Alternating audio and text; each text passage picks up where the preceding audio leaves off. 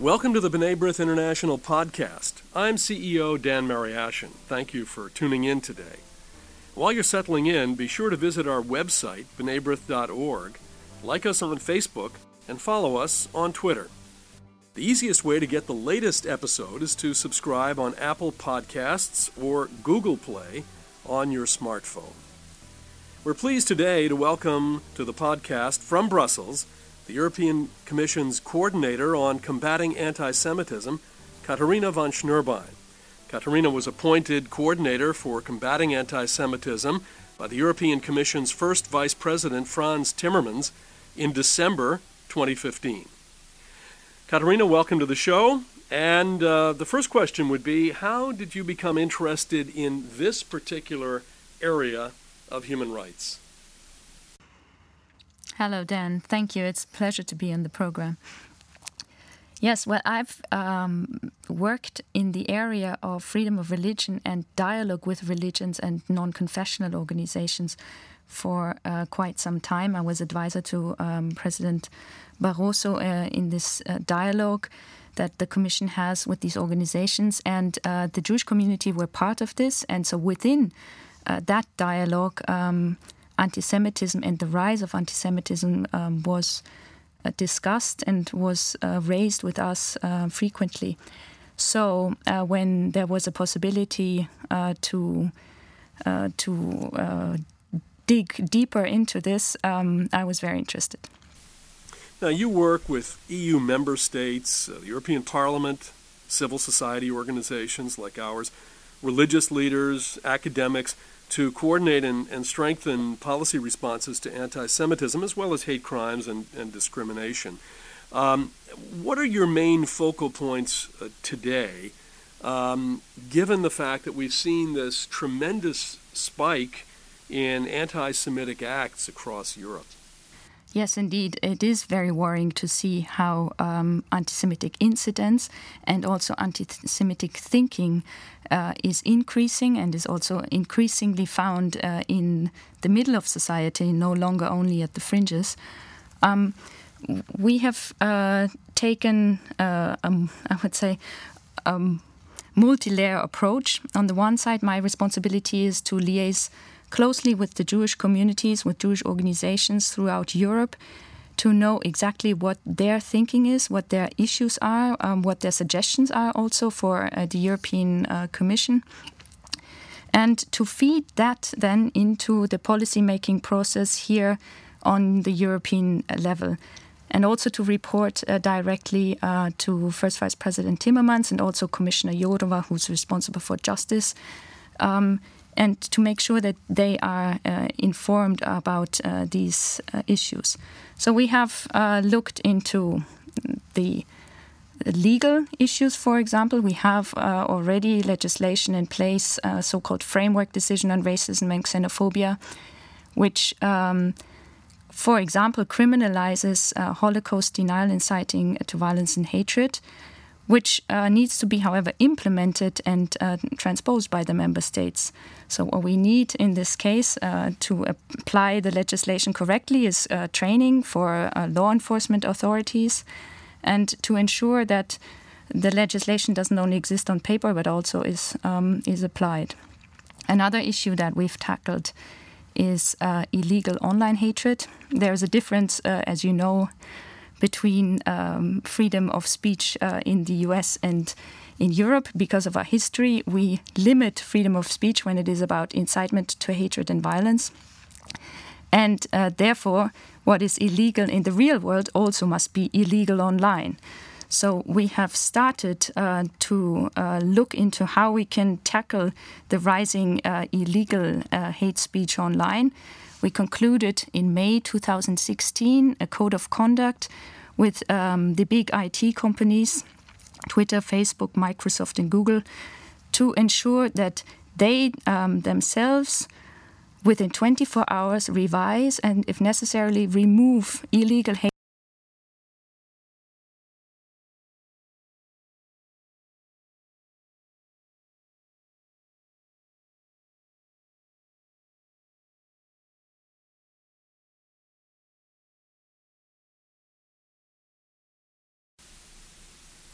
In working with the social media companies, did you find it difficult at first? Did you find goodwill there? Did you find an understanding of what it is that you were trying to do?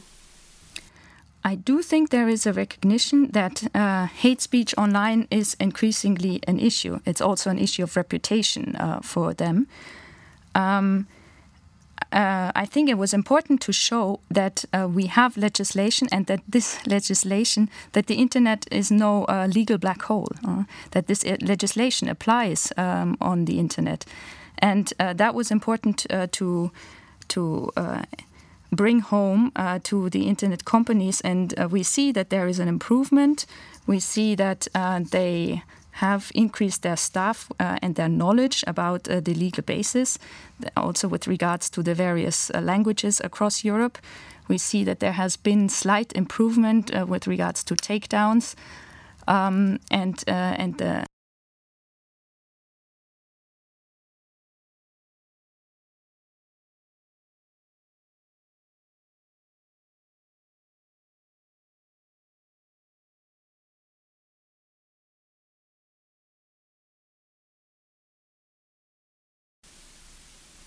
Now, anti-Semitism in the 21st century really is made up of several components. There's classic anti-Semitism from the far right, more recent anti-Semitism from the left. There's anti-Semitism in the Islamic world. Much of it today centers on Israel, on anti-Zionism.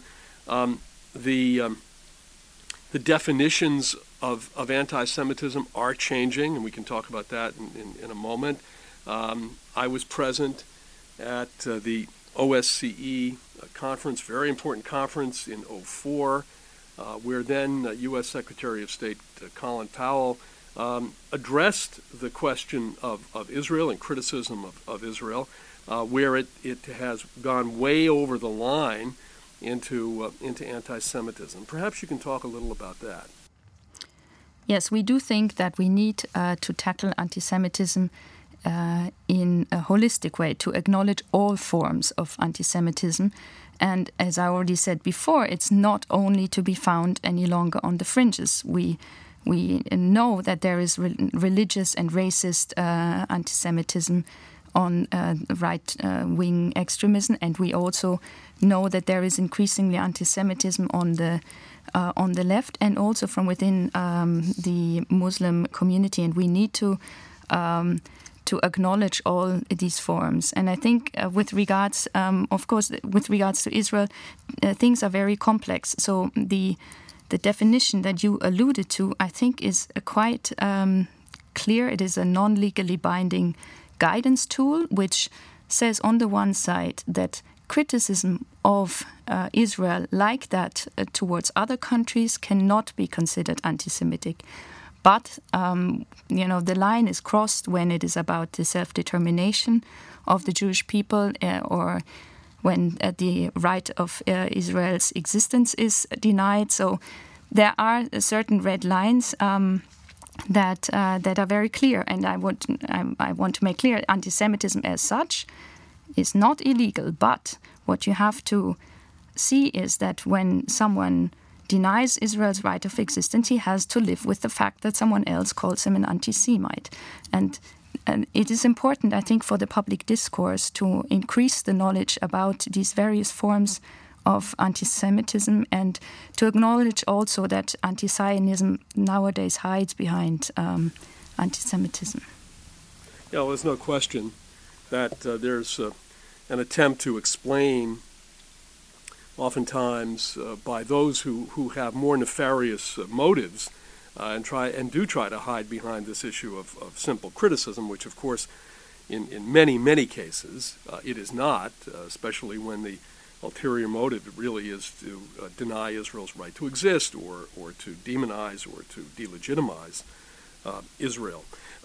The European Parliament adopted a resolution on anti-Semitism, and B'nai B'rith, our Brussels office, and our organization generally, very supportive of those efforts. Tell us more about that. Yes, indeed. I would like to acknowledge B'nai B'rith's an important contribution to this and your support. And in general, also the very good cooperation that we have here and across Europe. Yes, this resolution in the Parliament started after a debate that was held on the question, is there a future for Jews in Europe? And following that, a resolution was tabled which addresses the different possibilities on European level, but also for the member states to fight anti-Semitism and to prevent it. So it first of all acknowledges and adopts the resolution on anti-Semitism that was adopted by the International Holocaust Remembrance Alliance earlier in December. In May 2016. And it requests also the member states of the EU and also the European institutions to adopt it and to use it and to apply it. And I think this is very important. The definition as such will not change anything unless it is applied, it is used, for example, in education. It is related to teachers. We need to engage in training already at universities, but then also in schools. I think probably education is the most important preventive arm when it comes to anti-Semitism. And it is important that we empower teachers and we give them also security, because very often I think the discussions or the situations they face in the classroom are very complex. And when you talk about the Holocaust and then a hand goes up and says, well, but Israel is doing the same in Gaza, then I think for a teacher that is not specifically trained, this is a situation where he probably prefers to not talk about the Holocaust and just turn the page. And so we believe that it is very important to improve the situation with regards to teacher training, and also look at the curricula when it comes to teaching about Jewish life in Europe. So not only look at the dark chapters and at the Shoah, but look at the contribution that Jews have brought to Europe throughout the centuries, and also what it means to live as a Jew in Europe today. For example, there's a program now where Jewish young people in a gap year go to schools and discuss with the students what it means to be a Jew here and a young Jew in Europe today. So it's these kind of very concrete things that we can support as well.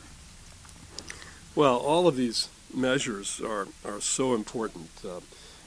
Europe was the place where the most heinous crimes against humanity and most heinous crimes against the Jewish people were committed, within the memory still of not only survivors but the Europeans who lived at that time. So this resolution and the emphasis that you've talked about on education is extremely important, especially now as those survivors and those who lived at that time are nearing the ends of their lives, and so with no memory, no actual memory, the obligation to educate, the obligation to deal with those who engage in anti-Semitism is, of course, that much more urgent and more important. So we welcome what you've done and welcome the work that you're doing to make this happen. Yes, I think you're absolutely right that we also need to revise our culture of remembrance, because as the survivors pass away, we need to find new ways of addressing these issues and to keep the memory alive. And I know this is also a challenge for the second and third generation to carry the testimony of their forefathers, but I think it is important also as for the institutions on European level and also in the member states level to really address this. For example, our Director General of the Education Department went to the March of the Living this year to address this issue with the ministers of education from the member states. So we think that this is one additional aspect that needs to be tackled. And it is very positive that the resolution that was, by the way, adopted with a 2/3 majority in the parliament emphasizes this as well. Katharina, the European Union has nearly 30 member states.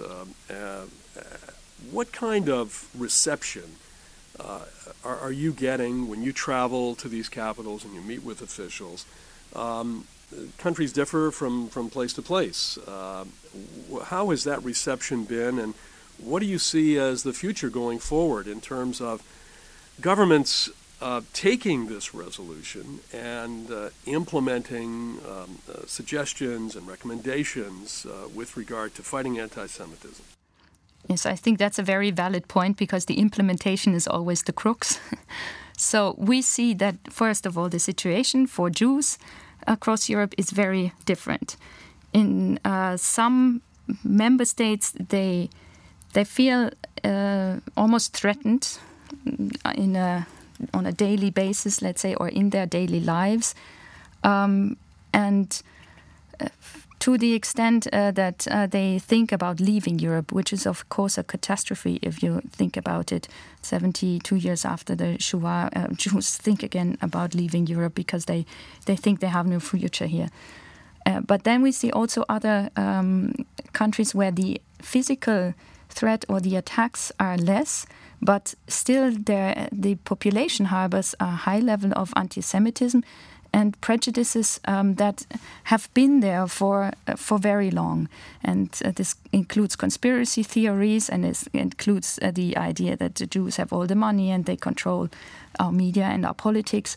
And anyway, we don't need to restitute anything because the Jews have anyway enough funds to survive. So this kind of thinking is still there, and I think this is equally difficult to tackle. One of our roles is also to really support the Jewish communities and to build resilience. And I see that with regards to security, for example, there has been a lot of improvement. Security is an issue that is in the member states' competence. We encourage the member states to address these issues together with the communities and also not to leave the burden of financing of these measures on the communities themselves. And we recognize that it's not, let's say, a long-term aim cannot be that Jews are protected by barbed wires and that Jewish kids have to go to school behind walls. But at the moment, unfortunately, this is necessary. What I think what our ultimate aim needs to be is to achieve normality so that Jews can live the lives in Europe they want to live just as any other citizen as well. Well, Katharina, that's a good point on which to end this discussion. We certainly hope that we can have you back and discuss these issues further. But we are deeply appreciative for all of the work that you're doing inside the EU and its various agencies to address this issue. And I look forward to coming to Prague to the Maybrith International event in October. Well, we look forward to seeing you there as well. That's about all the time we have for today. Our guest has been Katharina Von Schnurbein, who is the European Commission's coordinator on combating anti-Semitism, who joined us today from Brussels. Thanks again for joining us for the B'nai B'rith International podcast.